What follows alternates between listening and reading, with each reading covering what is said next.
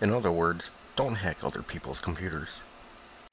This episode is distributed under the Creative Commons license.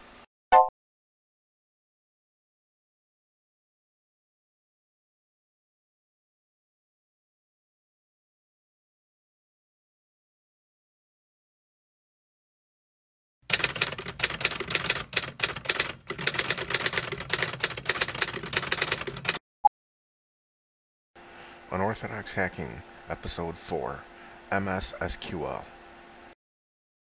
Welcome to Unorthodox Hacking. I'm Joe Kalancic, aka Fats. Unorthodox means breaking with tradition. I hope to guide you on traditional and not so traditional hacks, along with various ways to mitigate those hacks. All demonstrations are for research and educational purposes only. In Episode 3, we demonstrated how to get a shell in an Oracle database. Keeping with the database exploitation theme, we will do the same against a Microsoft SQL server. Besides the full-blown SQL package that you can buy from Microsoft, many developers have opted to distribute a lighter version called MSDE, or SQL Server Express, for the latest version, with their applications. You can often find an MSD installation in many free and shareware applications on the internet, and even in corporate software such as the various antivirus products, and even Microsoft Visio if you install the auto discovery add-ons. More often than not, you're not even aware that these databases were silently installed. Worse yet, they are often lagging far behind in patches, and in most cases, don't even have a password for the default superadmin or SA account, which we'll exploit later. While the Slammer the Slammer worm from about a year or so back, took out many of these installations, new ones constantly pop back up, just waiting to be hacked. So the first thing we're going to do is try to find a SQL server. Using trusty Nmap, we'll perform a scan looking for port TCP 1433, which is the default TCP/IP port that MSSQL listens on. MSSQL can also run on UDP 1434, and is especially useful to query that port if you have like name pipe instances, which is out of the scope of this demonstration. So we're going to scan a host for this port using Nmap, and we see that it returns an open TCP port 1433, MSSQL. So we found a possible target to try to hack against. Okay, next we actually have to establish a connection to the MSSQL database.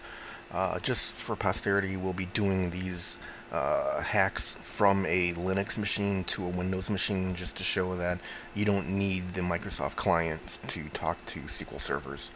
So what we'll use is the TSQL command line utility, part of the free TDS suite from www.freetds.org. We'll pass it the IP address we want, the username, which is SA, which is a default superadmin account in MSSQL, and then the port number we want to connect to. When we're prompted for the password, the very first thing to try is just press enter, like using a blank password. That's what we're doing in this case, and we got right in. Therefore, this machine is basically ours now. MSSQL offers a easy way to call out to the operating system. They have a module called XP underscore command shell, which you can pass like DOS and Windows commands to, and it will happily execute them, providing that the SQL server is configured to do so, which by default most of them are. So in this case, we're going to run exec XP underscore command shell, and then just the dir command to push a directory listing. As you see here, it coughed up a directory listing of the Windows System 32 directory. So we pretty much have a foothold into the system, and we can do pretty much anything we want. Next, by using the XP command shell, again, we'll do a who am I just to see who the SQL server is running as.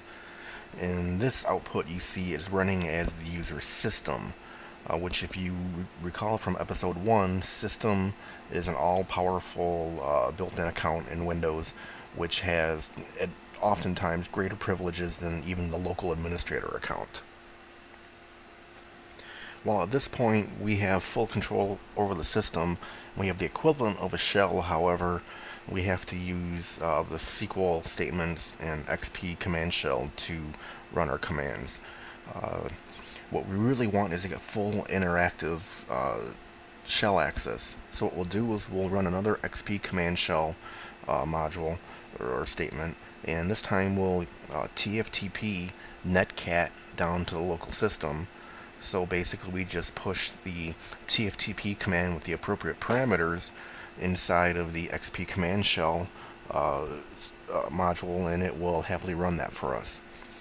So you see here that it transferred a file down. Now we're going to actually run netcat so we can establish this two-way shell access into the system. So we once again just run netcat with the appropriate parameters. We're going to have it listed on port 1234, and when a connection is established, run command.exe, and we go, and we should have netcat listening on port 1234. Okay, let's try to telnet from our Linux machine to the port that we opened up with that netcat listener on that Windows machine. Remember, it was port 1234, and we have access. So here we can do a directory command, and we see the contents of the Windows system directory. We can run a whoami, and it shows again that we're running as system. So we'll exit out of here, and just to show that we are running on Unix and this wasn't staged, we'll just do a uname command on our local system, and you see that we are, in fact, we're coming from a Linux machine to this Windows server. So at this point in time, we can upload rootkits, trojans, we can create accounts, we can disable the firewall, we can do pretty much anything we want to this system. It is owned in a big way. So one of the first things that you should do is see if you have an MS-SQL server listening. Sometimes the server won't be started until your application actually launches.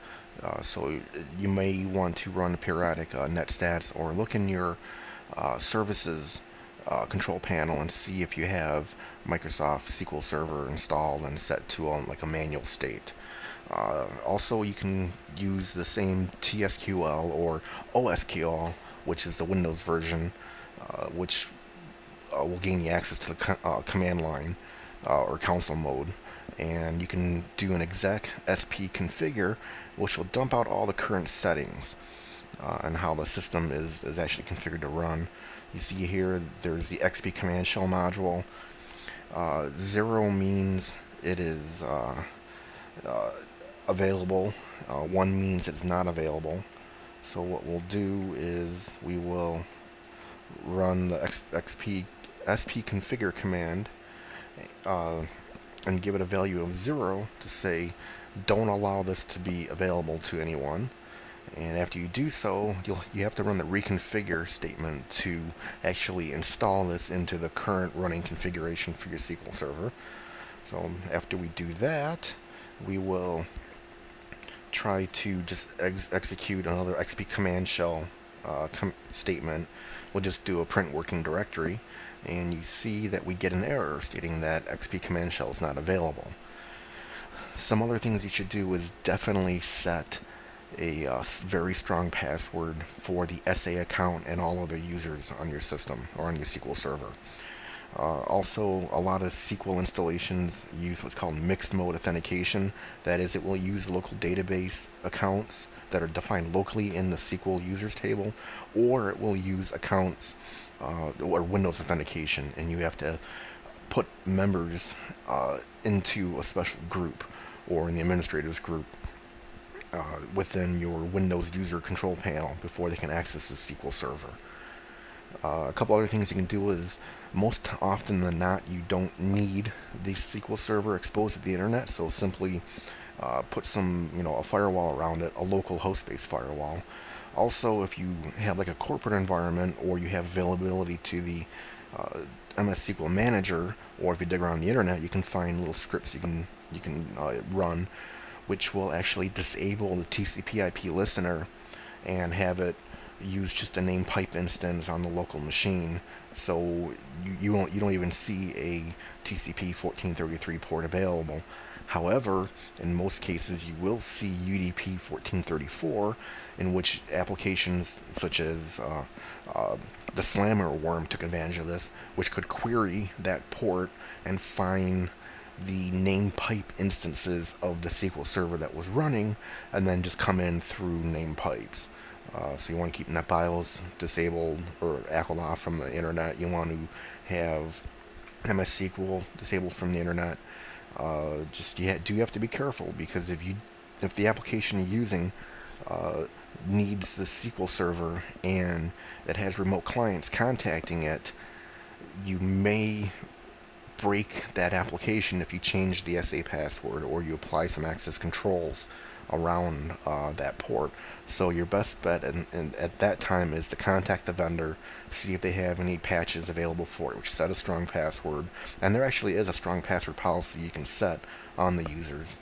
Uh, you can do things like that. Also, you might want to reconfigure the service and the services control panel for MSSQL to not run a system, but run it as a lesser privileged user account, which means you would have to create a user account and then go into the services properties and change the logon method from the Windows system account to this named account that you created. That would stop attackers from uploading. For example, if you created a user that has like guest access or no access whatsoever, they wouldn't be able to like upload netcat or access some files or store files in various parts of the operating system. So there's no one way to protect the SQL server.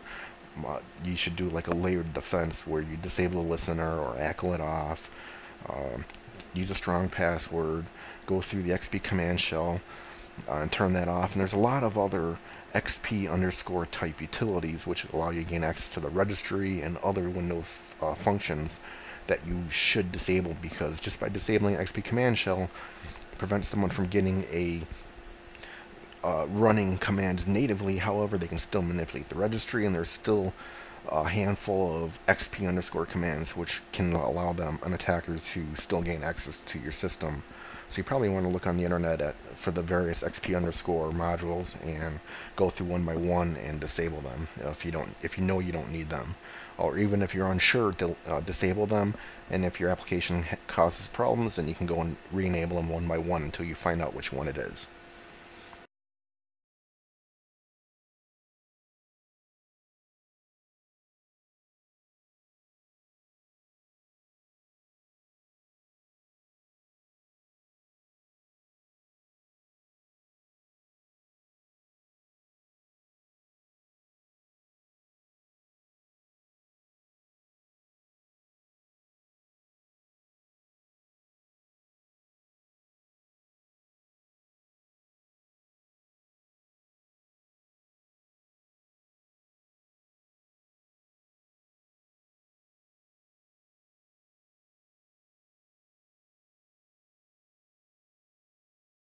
I hope you enjoyed this episode. You can see more episodes at www.unorthodoxhacking.com. You can also email me at faz@unorthodoxhacking.com with any questions, comments, or any hacks you want to see in the future. Until next time, safe hacking.